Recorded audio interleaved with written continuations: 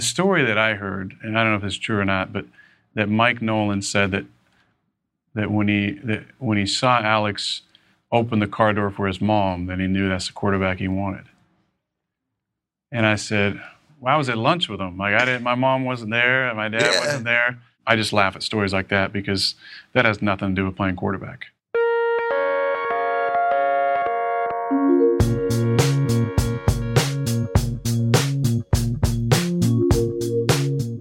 Welcome to this week's edition of the NinersNation.com Better Rivals podcast. My name is Oscar. My name is David.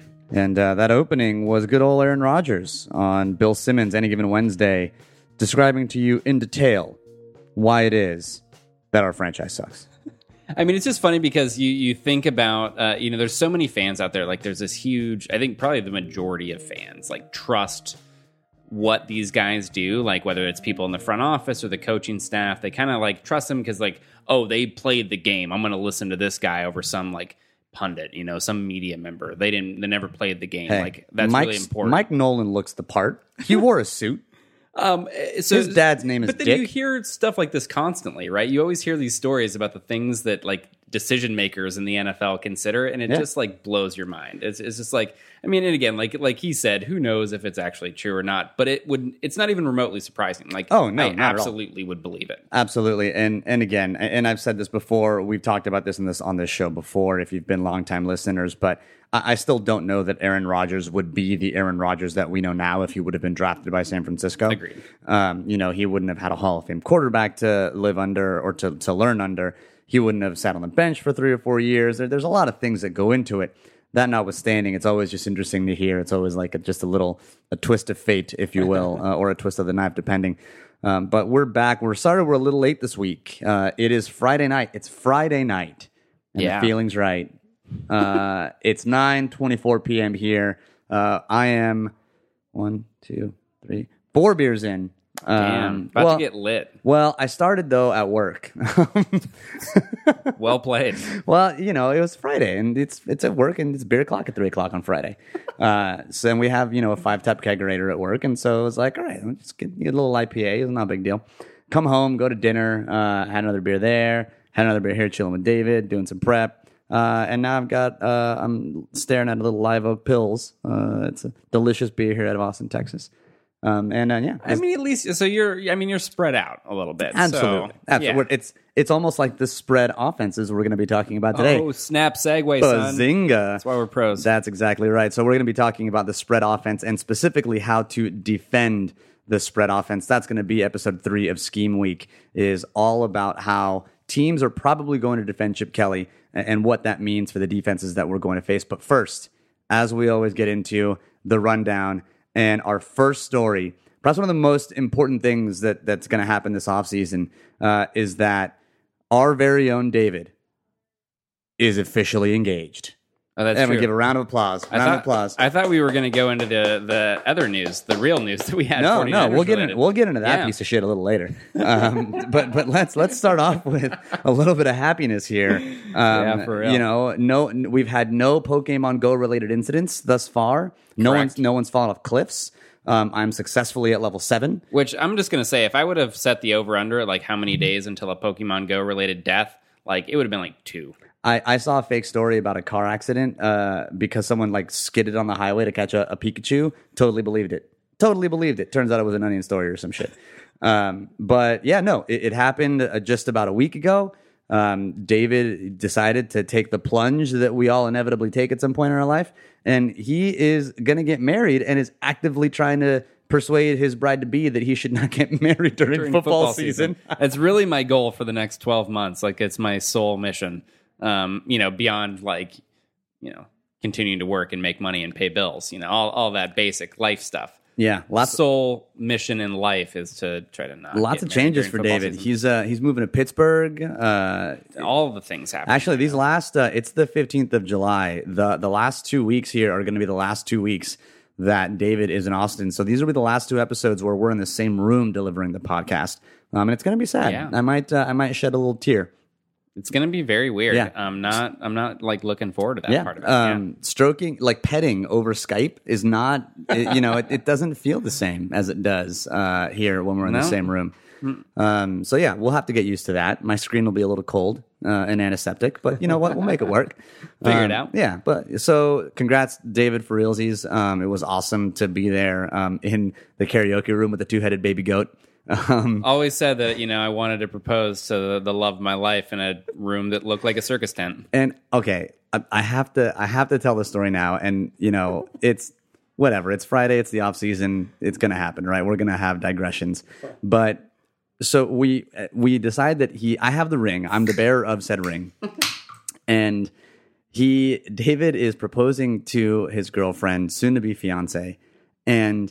He's up there and we're in a karaoke room. So he's got a mic and he's just kind of thanking everyone. She thinks it's because it's their last days of work. And so we're all there to celebrate. It's her friends. It's his friends. And we're waiting on a couple of friends. And we're like, where the fuck are they? Like, come on. Me. They were the couple that didn't, we're going to close our table. Let's go close our table over here. And then we're like, all right, where are they? Where are they? Where are they? All right, finally they show up. And so David gets into his spiel and he's like, who would have thought that, we'd be here now? We're moving to Pittsburgh together. And then a waiter comes in and kicks the door open. And he's like, fried chicken, anybody? Fried chicken. And he just in some fuckwit. I like because where I'm standing during all this, at the front of the room basically, and it's right where the entrance to the room is at. So the door is right there. So when this dude opens the door, I'm having to. It hits him. I'm mid speech. And having to evade this door. So, bonus points for added level of difficulty. Yeah, absolutely. Dexterity bonus, definitely there. Fried chicken bonus, definitely there. And now really what this means is that heretofore, every year, David is going to need to have fried chicken on the anniversary of the proposal. I think that's really what it means. Seems reasonable. That's absolutely right. Mm-hmm. But that's definitely the top story in our rundown. Life is awesome and life is great. And David, congratulations to you. Well, thank you. Thank you very much. But now we get into the sad news. Aaron Lynch suspended for the first 4 games of the season for violating the NFL policy program for substances of abuse, and to disambiguate this from any other potential policy that he could fall under for violating. It's not PEDs. It is not smoothie powder. He is not Eli Harold. Not Eli Harold. We still might have to worry about that one a little bit later. But yeah, it from what we can tell, it's more than likely that this is his 3rd offense / positive test at weed.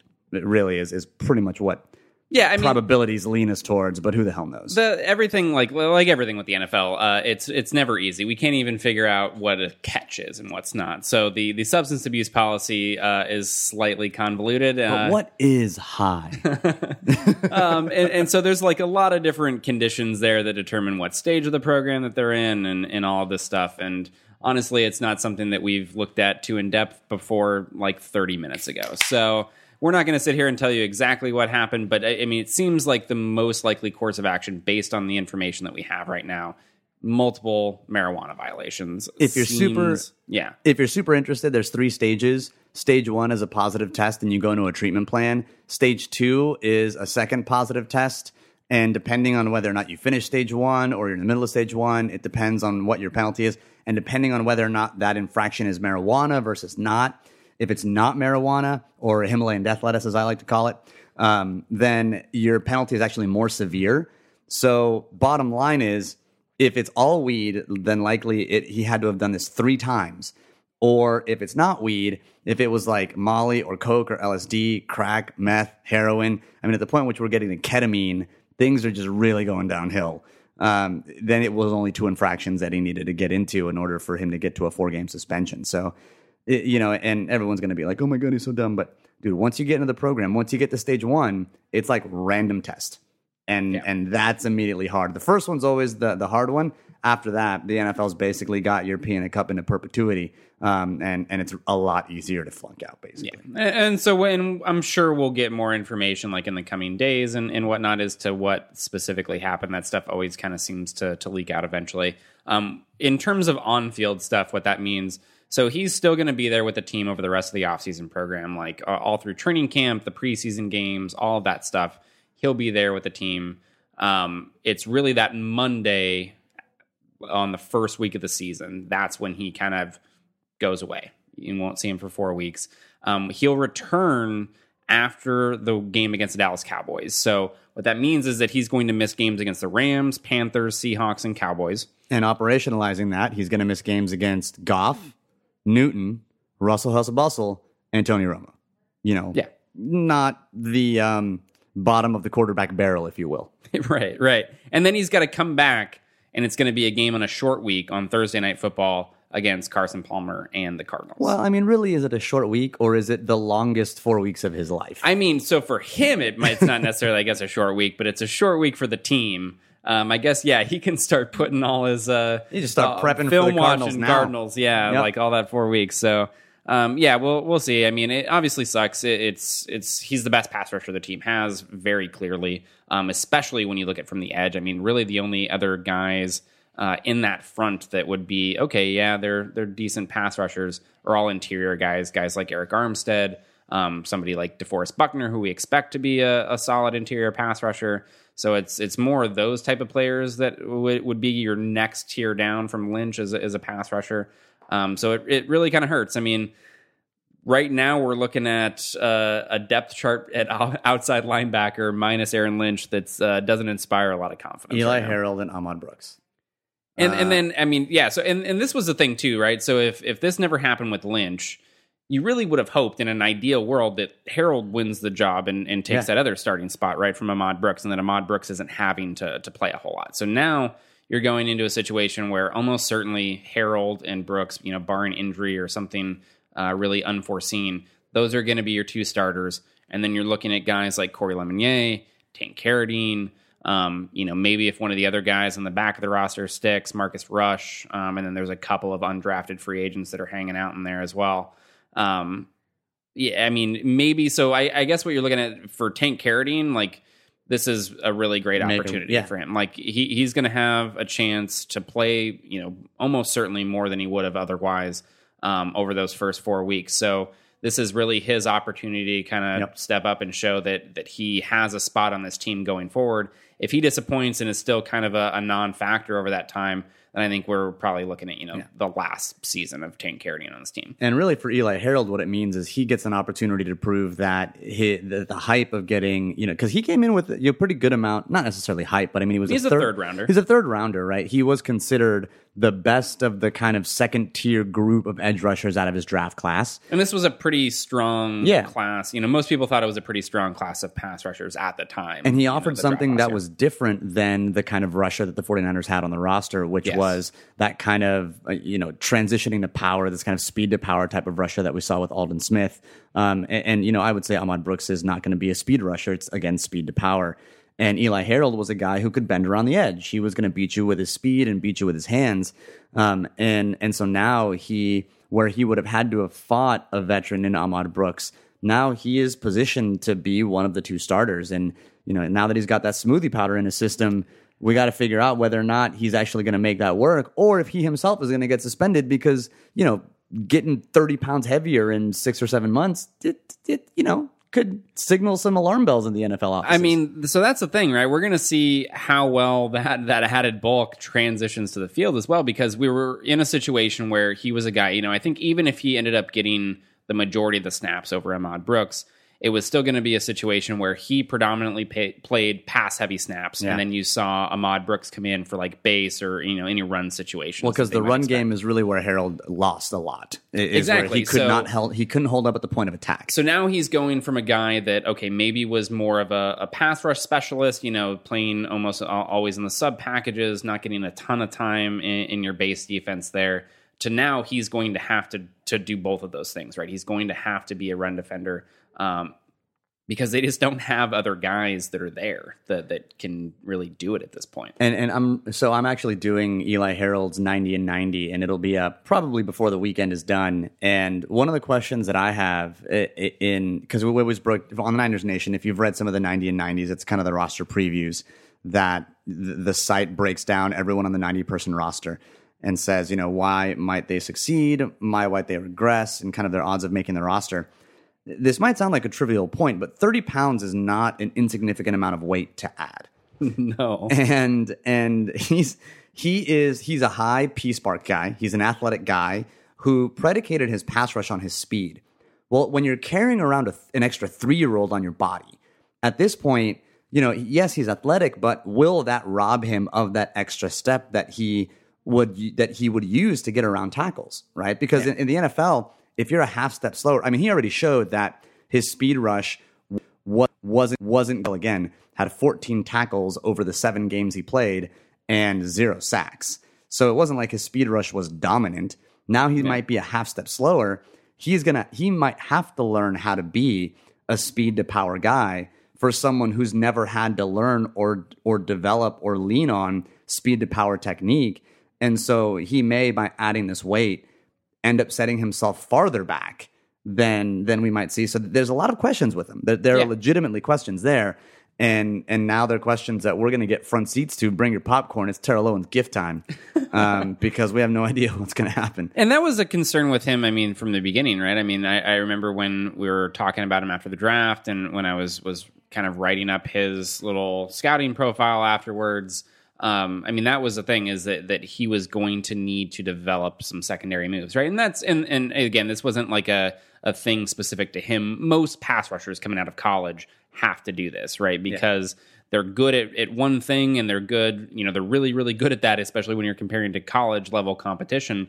And they just don't have to really go to that second move a lot because their first move wins over and over and over again. So a lot of times you see pass rushers that come into the NFL and they need to work on those second and kind of third moves to be able to add to their repertoire. So this is something that, Harold absolutely had to do coming out. And we're going to see, how far along he's come. He's going to be kind of forcing the spotlight a little bit earlier than maybe the ideal plan would have had it. So to put a fine point on it, in case you weren't already depressed at this news, per Pro Football Focus, Aaron Lynch had more quarterback pressures last year, 62 of them, than all other 49ers outside linebackers combined. All other 49ers outside linebackers combined for 57 pressures. Aaron Lynch by himself had 62. Yeah. So I mean, Lynch was, in my opinion at least, he was the best defender on the team last year, and I don't think it was for the stretch of the season, because I think near the last 2-3 games you could see maybe Navarro Bowman coming back to form. But Bowman struggled with the cover stuff. We won't get too far down there. I mean, I think Ian Williams is in that conversation as well, especially towards the tail end of the season. He played really, really well. Tremaine Brock. No, I know you love Tremaine Brock, but I mean, I think Lynch was just kind of the one guy. He didn't get home a lot, so you didn't get a lot of attention thrown his way. But again, the pressure was there, the hurries, the hits were there. It wasn't always finishing, but that stuff. If you're getting the pressure often enough, the sacks are going to come eventually. Yep. So that about does it for the rundown. And we said it last week. We want to not have a lot of stories in the rundown because that usually means something bad happened. Only bad things at this point. That's right. And here we are. Prophecy fulfilled. We've got some bad news, and hopefully it's the last set of bad news. Although I think Brooks still has his sexual assault pretrial hearing or something in the next couple of weeks or something. So who knows? We could lose another outside linebacker. And then honestly, I wouldn't even miss him if he was gone. We're looking at we could be looking opening week at the remarkable outside linebackers that are Eli Harold and Corey Lemonnier. Defoe, hope you're ready, son. Hope you're ready.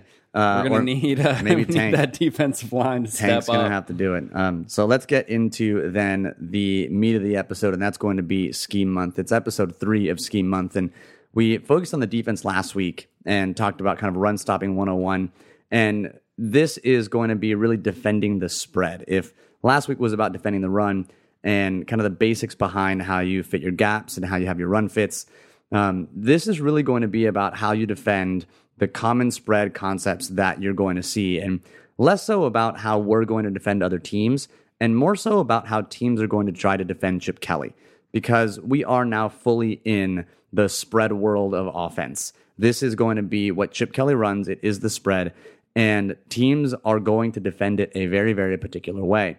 So what can you, as a 49ers watcher, expect other opposing teams to do when they see Chip Kelly's offense? That's what we're going to spend the next probably half hour or so talking to you about, is how teams are going to defend the spread.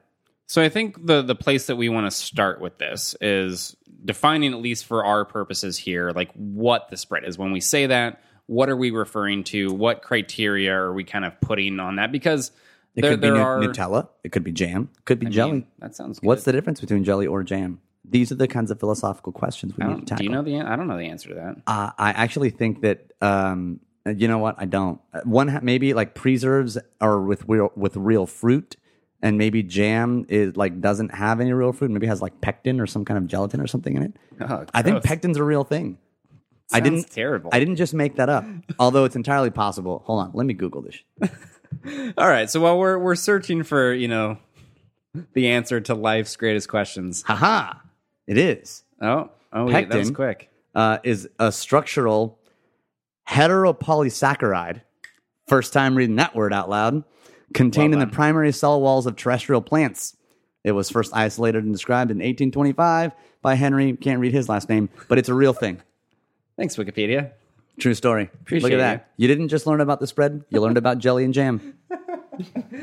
So I think, looking at the different types of spread offenses that are out there are, a few different variations. And it really comes more down to a philosophical difference, I think. So you have a lot of spread offenses, like if you think of the air raid offenses, right? The Mike Leaches of the world and his offenses from Texas Tech and now Washington State.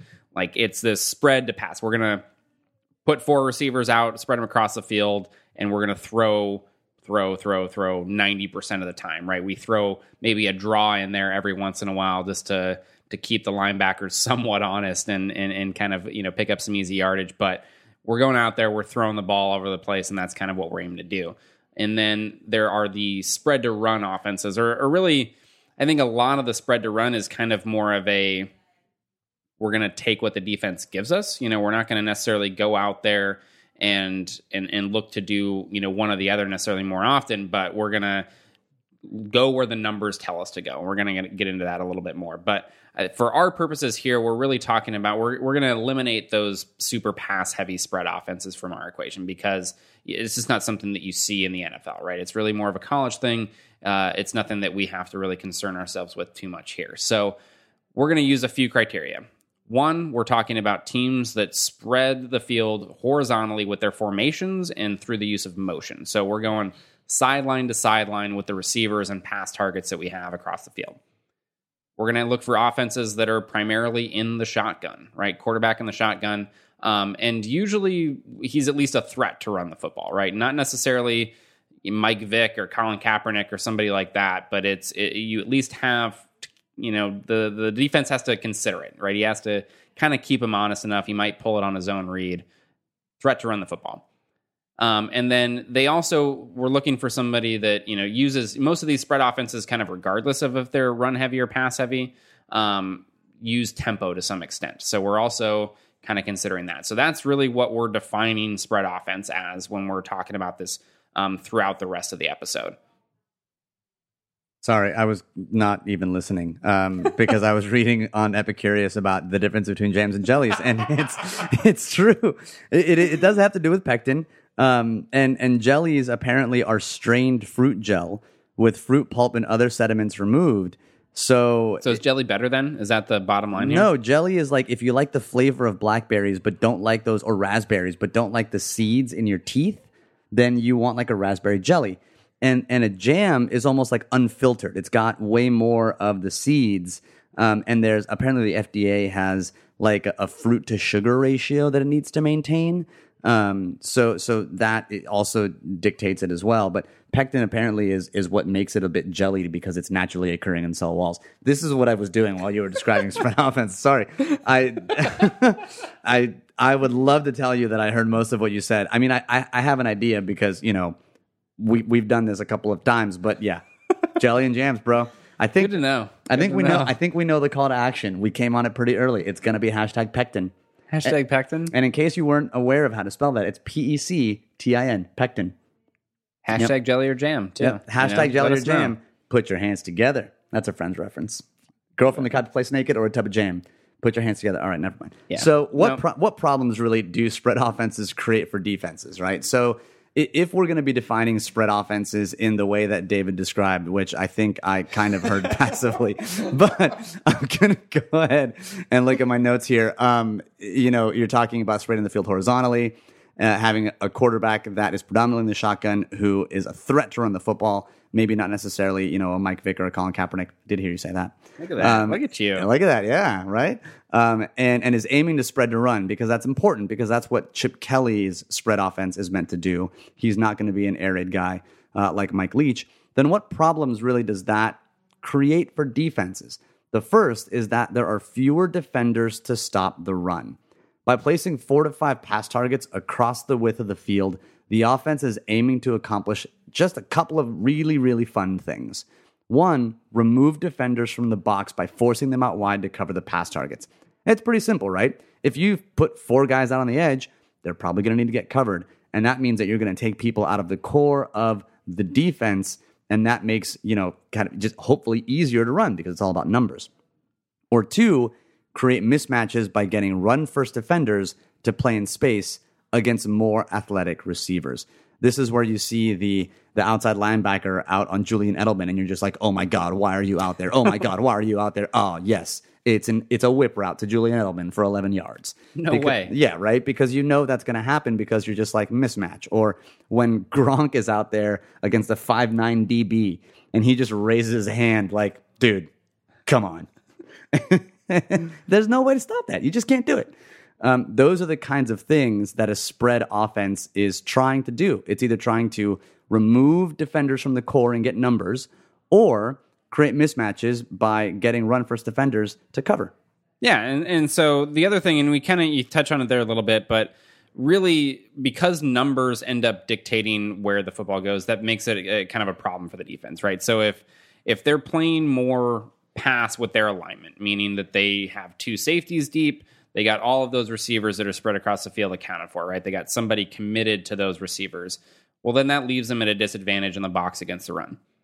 If they look to play more against the run with their alignment, so they're dropping an extra defender in the box, maybe they're leaving one of those guys uncovered on the perimeter, well, all of a sudden now the offense has an advantage, or at least should be able to create a favorable situation in the passing game. So it really becomes a little tricky to account for all of the scenarios that can play out there. It's also difficult for them to blitz because one of the things by spreading things out, it makes your coverages more difficult to disguise. So things are a little bit easier to read for the quarterback generally because you kind of have to declare yourself in a lot of ways, right? Like if that receiver is way out there, you can't really get too far away from him, or they're going to be able to complete an easy pass to an uncovered guy, right? So you have to declare yourself a little bit, and that makes it tougher to blitz because a lot of blitz is really based around disguise, right, and kind of creating this confusion.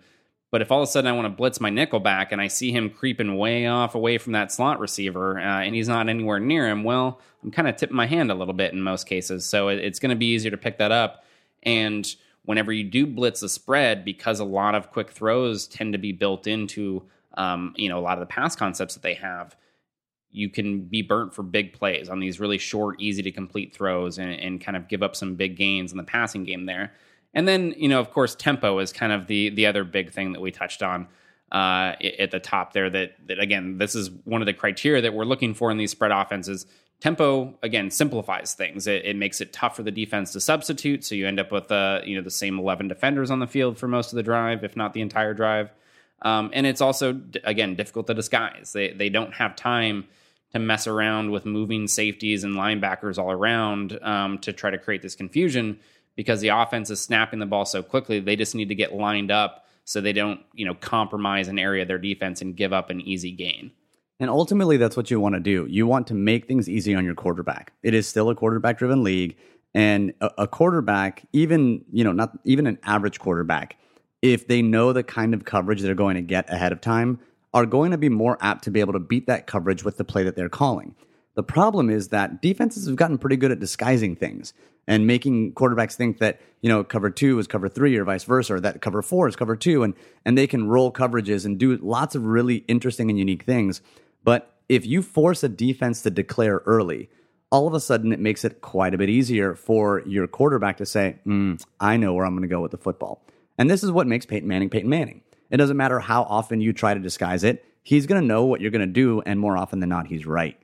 And not everyone's going to have Peyton Manning, so it's great when an offensive system then can force a defense into declaring early and making that decision really easy for your quarterback. But in addition to kind of making things easier on your quarterback and having numbers dictate where the football goes, it also makes it more difficult for a defense to blitz. If a defense is spread out, then their coverage alignments are more difficult to disguise. And the other thing that then becomes more difficult to disguise is the blitz. Oftentimes you'll see, kind of those, think of the double A gap blitzes where a linebacker is running up to the line of scrimmage and then at the last second they bail and they get back into a zone coverage, or where a defensive back is kind of covering or what looks like covering the wide receiver, but then they blitz off the edge.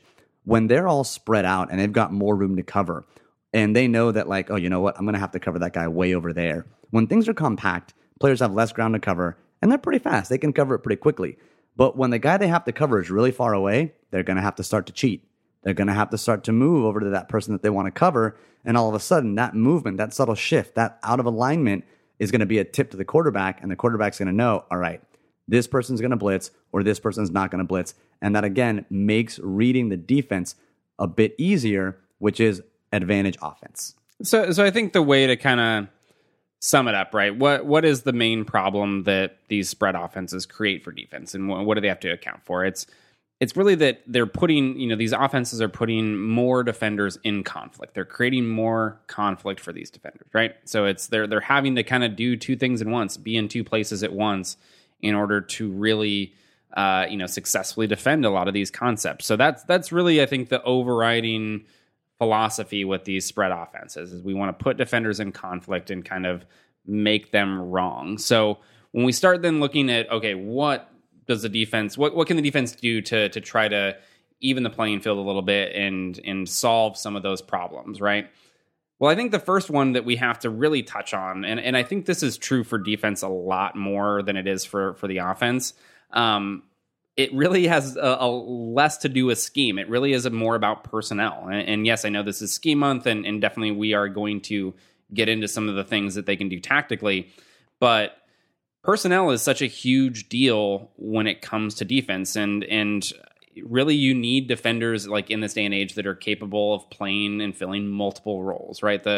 This kind of age of a specialized defender where he just comes in and does one thing, my run stuffing inside linebacker, or my nickelback that can only play the pass and can't do anything against the run. Like these guys have less value in today's NFL. You need guys that can do multiple things, right? And we've talked about this quite a bit in regards to the 49ers like defensive draft picks in recent years. And even some like we talked about it a lot with Jaquiski Tartt last year and after he was drafted, and some things that we thought that might allow the 49ers defense to do. You want guys that can do multiple things defensively and kind of be these versatile chess pieces.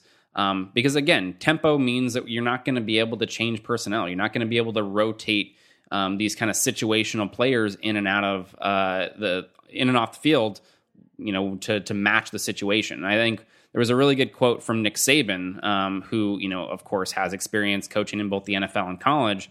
And one of the things he said, he goes, quote, "Being an old NFL guy, the way you play defense in the NFL is you play a lot of specialty defense because everything is based on situations. What pace of play has done to the college game does not allow you to do that. So you have to basically play the same players in every situation, because if you do play situation defense and you're allowed to sub in that particular situation, then you can't get players off the field, can't get players out of the game.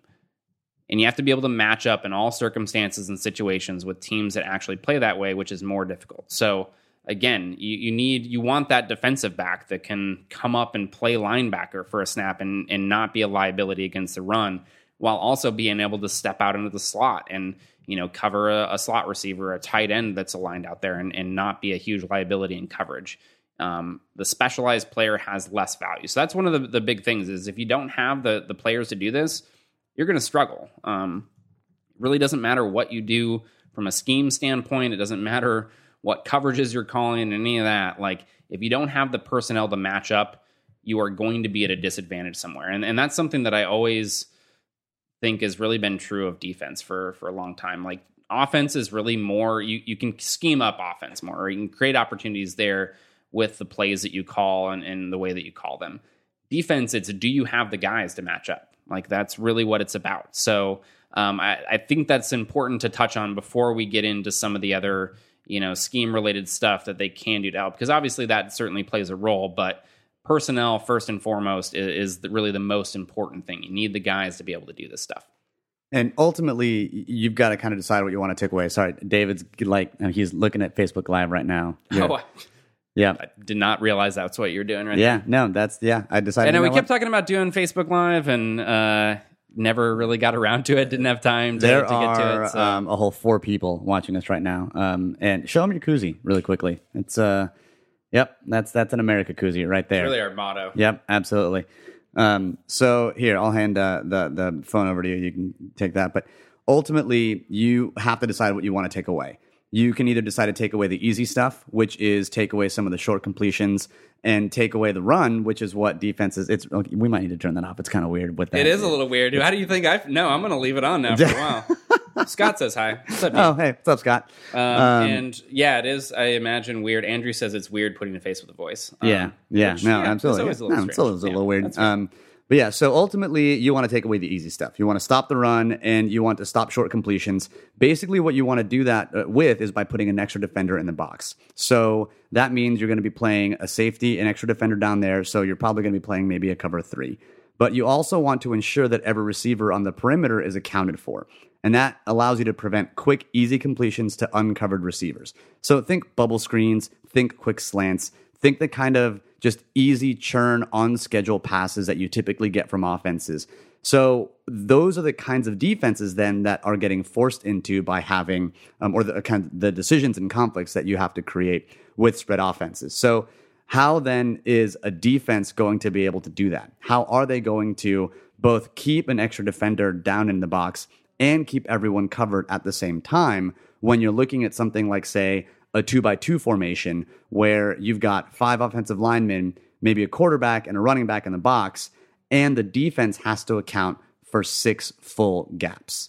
So, Ian, really quick, we're going to get into this. Ian, listen to the top of the show. We talk about that. What's going on with the pass rush, sans Aaron Lynch. So yeah, download and listen. Yeah. You'll get your answers. We came in a little late on this one, but so yeah, I think when you look at that kind of basic example, right, this spread 2-by-2, there's 6 gaps, and again, remember from last week's episode, we talked about kind of how those where the gaps are, how defenses generally account for that stuff, in a pretty basic way, but you need to do that right with, and again, we talked about it actually just a little bit ago with what are you going to commit to stopping with your alignment, right? Are you going to play run heavy and kind of put another guy in the box, or are you going to stick with 2 safeties deep? And that's going to determine how many guys you have to account for those 6 gaps. If the quarterback is a run threat, you have to get the secondary involved. There's really no way around it. I mean, there's a few things that you can try to do, but you're probably going to be at a disadvantage. And this is one of the things that NFL defenses didn't learn right away. If you think back to 2012 and Colin Kaepernick and Robert Griffin kind of running all over a lot of these defenses, it's because the NFL defenses thought that they could account for these gaps by, leaving their 2 safeties deep still and just kind of getting away with it with their front. And you really can't do that. So if the quarterback's a run threat, you have to get the secondary involved. The most common way that teams are going to do this, and we'll see this a lot this year, I would expect, is by dropping a safety down in the box and playing single high coverages, right? So now, rather than just my 5-man front there with my, whether it's 4 linemen and 1 linebacker, 3 and 2, however you want to get your 5 guys in there, you drop a 6 guy down in, and now I have 1 man to account for every single one of those gaps. The other way you can do it is playing some form of like quarters coverage, right? So we've talked about in the past different sorts of pattern matching coverages and what that allows the defense to do. But simply with quarters and kind of its close variants, really what you're getting is the safeties a little bit closer to line of scrimmage. So rather than playing deep, think of like a cover 2, safeties are deep, right? They're 15, 20 yards off the line of scrimmage in some cases. They're really not a threat to help defend against the run, and they're not part of the run fit, not part of the run defense by design. So by playing something like quarters, you get those guys closer to line of scrimmage, usually in like the 8-yard range, and now they can play run and pass. So they can get into your run fit. They can account for kind of those outside gaps, right, outside the tackle or tight end. So that's one way to do it. The other thing that you can do if you're really, committed to playing with two safeties deep is you can go into more of a hybrid front and kind of the common ways that you do this. So what we mean by hybrid, right? And if you, again, remember last episode, usually teams pick a philosophy and a technique with stopping the run. It's either they have guys assigned to one gap or they have the defensive linemen take care of two gaps. And that's, kind of how they approach filling all of those spaces that the offense creates. With a hybrid front, you're playing a combination. I'll actually show a picture of it on Facebook Live so right if now. you're watching on Facebook, you can get the little diagram that we have in there to kind of help us out. But so think of what Red Bryant would do with Seattle when he would play what is commonly known as 5 technique, but we're going to try to stay consistent with our nomenclature and call it the 4 technique based on the diagram that we published last week. But ultimately, it's where you have one gapping on one side of the defense, and then you've got two gapping on the other side, and someone has to two gap, whether it be someone playing 4 technique on the end or a linebacker playing two gaps. And that linebacker is what we're more familiar with, especially when you're playing a zone read team. This is that linebacker kind of coming around the edge and making sure that they can get that quarterback if they're running that zone read, or going inside when they're seeing that it's an inside handoff or an inside zone. So this is the kind of conflict you want to put that defender in. And if you've got a really good, really speedy defender who's good at making those kinds of calls, then you're effectively covering two gaps with one player, which is what you have to do to account for the conflict that the offense is putting you in when they are, creating extra gaps with the quarterback or when they're spreading you out. So this is a common way that you're going to see defenses kind of defeat or try and defeat it, is with this hybrid coverage. And again, hybrid doesn't mean like, playing like a linebacker at a safety position. That doesn't make a defense a hybrid defense. What makes a defense hybrid is when you're playing on different halves of the field, different techniques that are usually reserved for different types of defenses. In this case, it's going to be one gap on one side and two gap on the other. Yeah, so usually we've talked about hybrid in the past as more of a hybrid player, right? And again, it's a mix of two things, right? So when we talked about Jaquiski Tartt as a hybrid defender, it's because he's a kind of mix of linebacker and safety, right? Linebacker, defensive back guy. Here we're talking about a mix of techniques. So we're playing a little bit of one gap, a little bit of two gap. For those of you on Facebook Live, and I apologize for those of you that are only listening right now, you can go watch and kind of, this will make a little bit more sense when you see the diagram. But just to clarify, not if they're listening, because if they're listening, then it's over. You can go back and watch. You won't be able to watch right now, but those videos are archived. Yeah. They can go and watch them not live. I didn't know that. Facebook not live. I thought this was more like Snapchat. All right. No, it doesn't disappear. So this is gotta go. You just go watch it on Facebook not live, and it'll all be fine. It'll be there. But so in the diagram, and I'll try to explain it too for those that don't want to go find the video. You have 4 defensive linemen. You have your 2 linebackers. So normally, right, what the diagram cuts off are the outside receivers. So you're missing the 2 outside receivers and the 2 outside cornerbacks. So what we're left with in the diagram is your 2 safeties that are deep, our 6 guys in the box, our 4 defensive linemen, our 2 linebackers, and then our nickelback. The nickelback's over one side slot. What the Will is doing, the weak side guy, he's kind of creeping out there. So he's not really fully committed to that other slot receiver, but he's over there enough that the safety can still get away with playing a little bit deeper, because you can essentially have your coverage set to have that Will take away the underneath stuff and then have your safety pick up anything that goes deeper. So really what that linebacker's doing on that side of the diagram is he's kind of able to read what happens if the quarterback pulls it and on a zone read or something like that, keeps on the outside, he can react and come up and help defend that. But really what you're getting is normally if it was all one gap, right, he would be in the middle of that defense based on how they're aligned right now. He'd probably be like in the A gap. So just something to clarify when you're looking at that, they have the linebacker kind of bumped outside. But those are some of the type of tactics that you'll see. It really is what it comes down to defensively is, can I account for all of the guys that are spread out wide while also accounting for all of the gaps in the run game? Those are the 2 things that you have to be able to accomplish. And so to do that, especially when the quarterback's a run threat, you have to get the secondary involved in those run fits. And so it just kind of changes the way that they have to think about defense a little bit. Again, you need guys that can do multiple things, right? If you don't have safeties that can come up and play the run, or you don't have linebackers that are athletic enough to go out there and play the pass, then you're kind of screwed. So it's just something to kind of keep in mind because we're going to be seeing a lot of this type of stuff from opposing defenses over the course of this season. Sorry, so we're going to switch now to what we should expect really what we should expect defenses to be in specifically when they're facing Chip Kelly's 49ers. But before we do that, hold on, I have to read Scott's comment on he says, mentioning a Nickelback and asking us to look at that photograph, good call.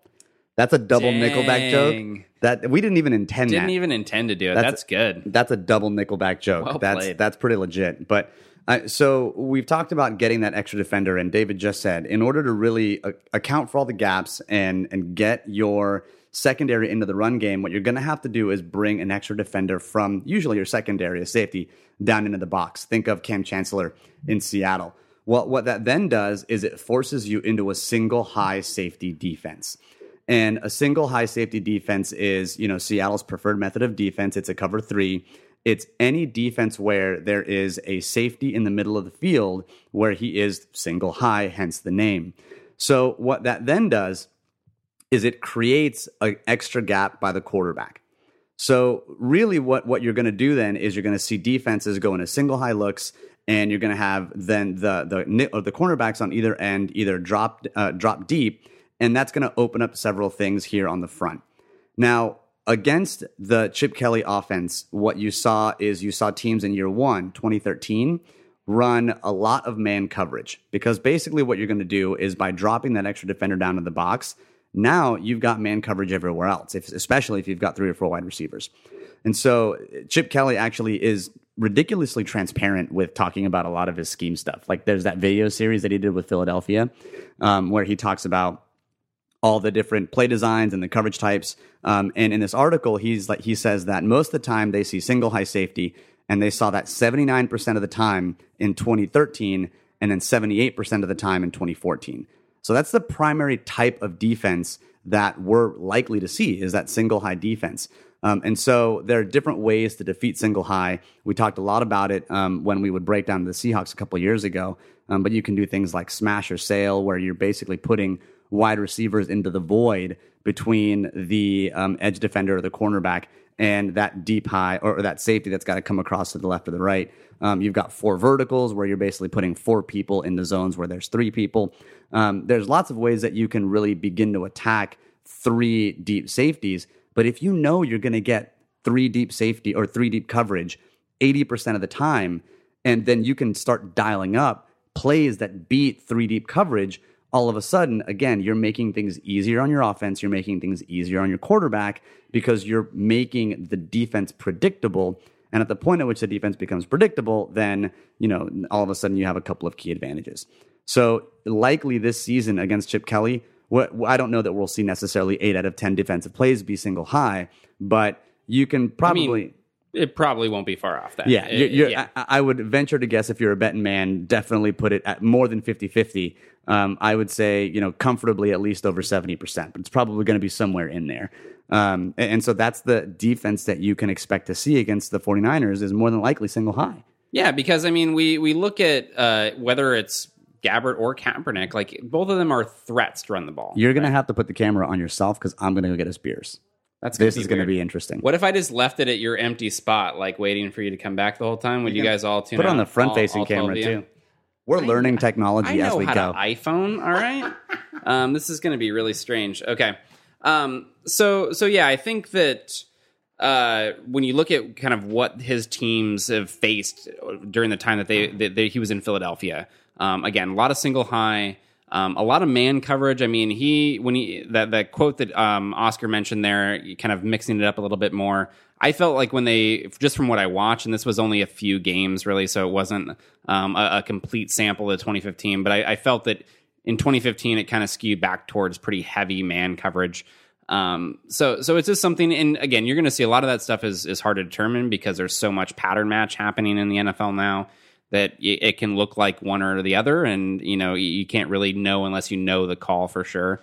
So it's something to consider, but they're going to play heavy man, and the reason also specifically with this 49ers team that I would expect more man, hey, look at that, is because we don't know anything about their receivers, right? So the disadvantage, if you're looking at, okay, if I have a defense now, I've dropped a safety in the box, so I'm playing single high coverage, right? So now I have my run gaps accounted for. Good on that front. Well, what that leaves me at a disadvantage. So even though I have somebody accounted for each of the, or I have somebody committed to each of the receivers that are spread wide. So if we go back to our basic example of a 2-by-2 formation, 2 receivers on each side of the line, I have all those guys accounted for, but that doesn't mean that those are all good matchups for me, right? It doesn't mean that my players are better than those players. But in the Niners case specifically, like they might be. Torrey Smith, like this is one reason why, if Colin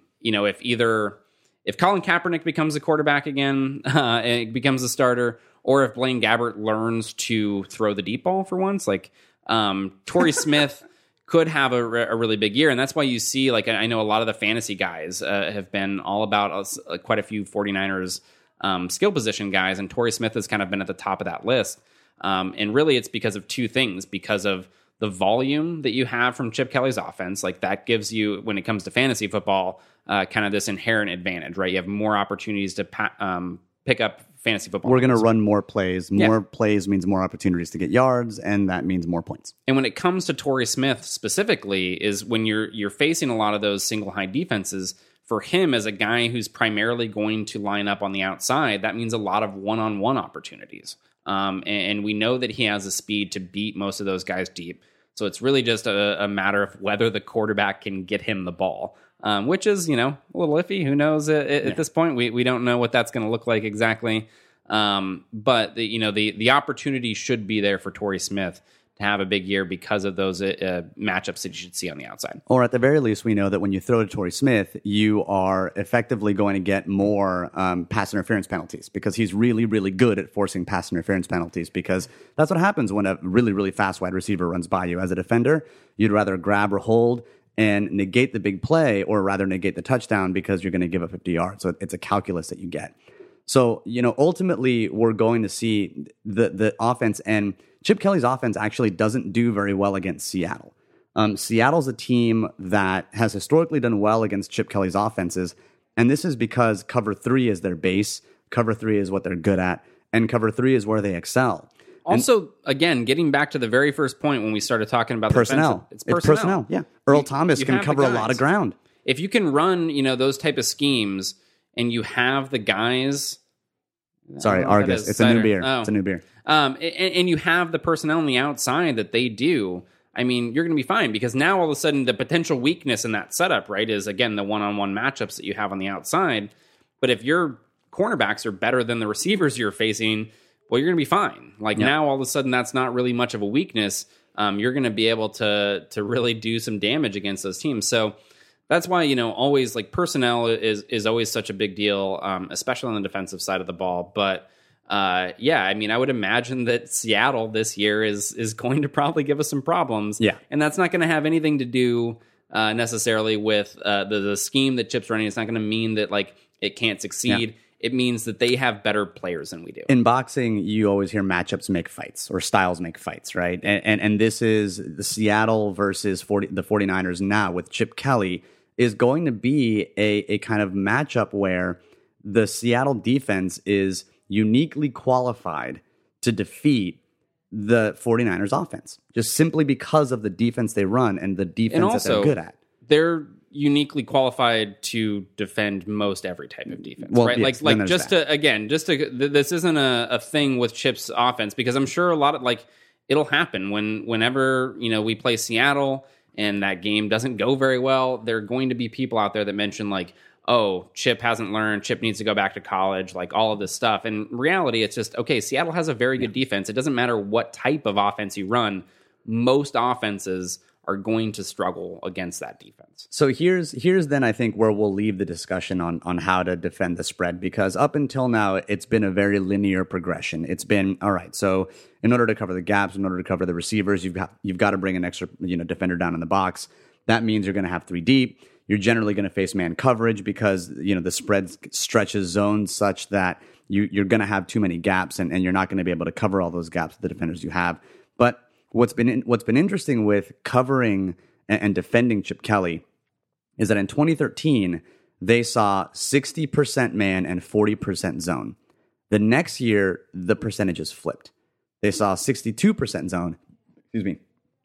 And 38%. And I touched on this a little bit while you were beer running. Well, you know what, beer running, I can't hear you through walls, and so you'll have to deal with the repetition. Sometimes when you're in the room, you can't hear me. So. Nope. Hey, jams and jellies are important. Boom. Jams and jellies, they matter. These are the things that matter, David. All right, America, jams and jellies. Sorry, I was looking at your koozie, so it was like priming me. Oh, okay. In case you're not familiar with the koozie here, you may have missed it. Oh, yeah. There's a few that have just joined us recently. Yep. So ultimately then, if you're going to see these kind of different types of coverages, this is an offense that is not going to just be predicated, or rather not an offense, but this is a quarterback. Whoever is going to succeed at quarterback, whether it be Gabbert or Cap, is going to have to be able to succeed at beating man, beating single high, but then also being able to beat zone coverages. It's not like it's a cure-all in terms of a system for a quarterback. And this is why having a quarterback at the core of your offense is still going to be the most important thing that the 49ers are going to have to figure out this season. Because if Chip Kelly can rehabilitate Cap, if we can get him back to the point where he's making good reads and he's making good decisions, both with his arm and his feet, then you're going to give yourself a bit of leeway. You're going to give yourself a bonus. If he can't, and if Blaine Gabbert can't, then there's no system in the world that's going to be able to get you to understand and read, irrespective of how simple you can make those reads for the quarterbacks. It will help. It can get you a Nick Foles with a, 25-2 touchdown interception ratio or whatever the hell it was. Yeah. You can do stupid. that. You can do that for a short sprint. But in order to sustain that over 2, 3, 4, 5, 6 years, you're going to have a quarterback who can do that consistently. And that's still, even at the end of all of this, it still comes back to the quarterback. And we have no idea how that's going to turn out. We have no idea whether or not Cap is going to succeed, whether or not it's going to be Gabbert that ends up winning, whether we or thought not Cap was going to succeed. Yeah, but, he was going to caps it. He wasn't going to Brexit. He was going to caps it. I like Gabsit better, actually. Gabsit. I wish you would Gabsit. Yeah, yo Gabba Gabsit. Nice. So it's still a quarterback-driven league. This offense is still a quarterback-driven offense, and there are things within the structure of the offense that will help simplify things, that will help make reads easier on the quarterback. But at the end of the day, the quarterback still has to make these reads. So, how do you defend the spread? Well, personnel still matters and those kinds of things. But at the end of the day, if your personnel is able to help make your quarterback wrong in the decisions that he makes and however they're going to do it, whether it be by alignment scheme or otherwise, then generally you're going to win the day. And to steal, I guess, a line from Chip Kelly. And right now, Seattle definitely has the personnel to do it. Other people might. The 49ers could end up finding some efficiencies. Patton, Eric Rodgers, Bruce Ellington, I think, is going to be a big deal. But even then, it's going to be really difficult to get beyond, kind of beyond what the system is going to give you. Yeah, guys would have to develop at a rate that would be kind of abnormal from what we could reasonably expect at this point for them to realistically compete for anything division-wise or playoff-wise or anything like that. So, I think the right expectation, and we'll talk about this more in a future episode. We're going to, obviously spend some time previewing the upcoming season and really looking at how we think things will play out. But I would expect them to generally be more competitive because I think it's very difficult to be worse on offense than you were last year. So you got that going for you. That's the optimist argument right there. It would be damn right impressive if they were worse because that's tough to do. So you can expect, I think some improvement on offense, even if it's not to some sort of, crazy stratospheric level that nobody should really expect at this point. And so I think you see a similar record to what you had last year.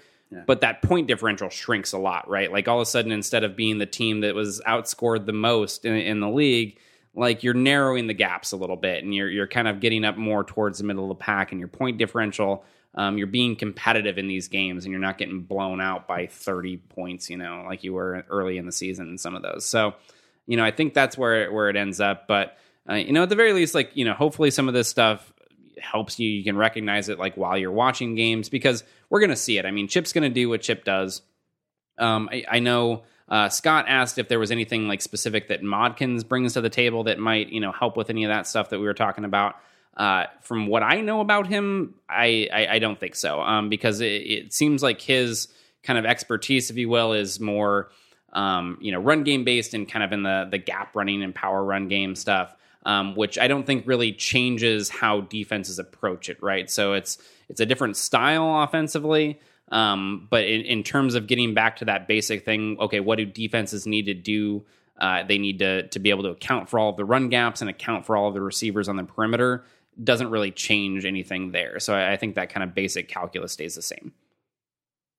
So that about does it.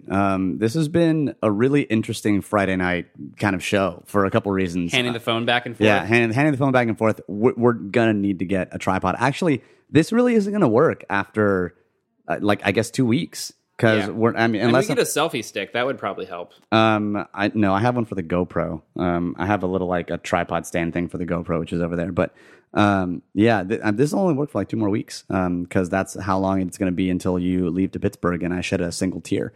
Literally like a ghost Demi Moore tear. Like those.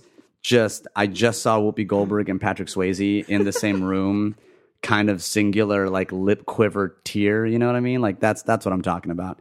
Because David, you're moving to Pittsburgh, you're getting married, big things are happening. That's true. You're gonna have one of these on your finger here real soon. I know. One of these well, bad not boys. real soon. Engagement's gonna take a little. If I have anything to do with it, the engagement's gonna take a little bit longer. We're still gonna have to fight the good fight of getting you married in not October. # don't get married during football season. Yeah, right.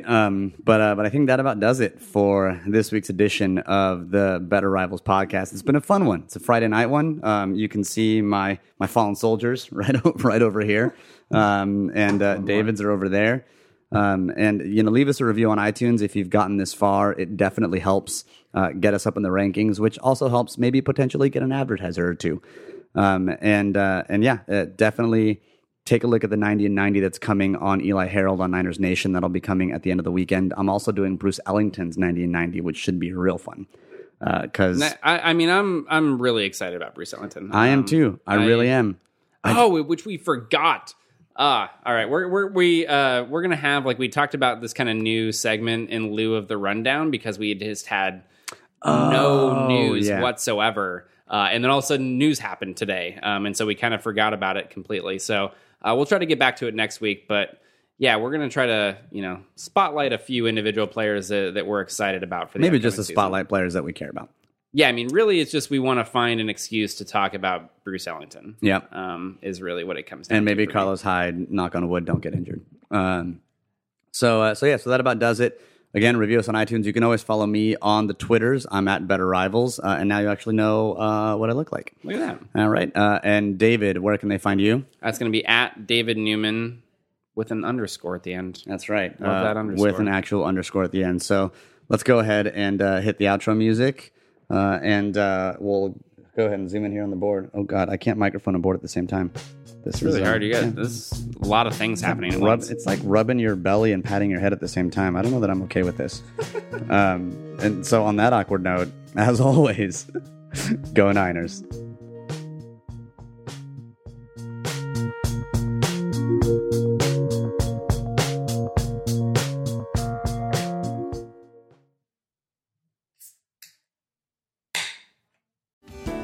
Hello, I'm Spencer Hall from SB Nation, and I want to tell you about my new show, It Seemed Smart. It Seemed Smart is a show about people doing things that, for some reason or another, seem smart at the time. Those things might include doing a little cocaine and driving a bike up a mountain. Or, I don't know, maybe racing 100 miles per hour across the country in the middle of the night with no one's permission. Or even stealing a bat from an umpire's room in a Major League Baseball park. Check it out, and if you like it, tell a friend. I'm Spencer Hall. Don't do anything smart.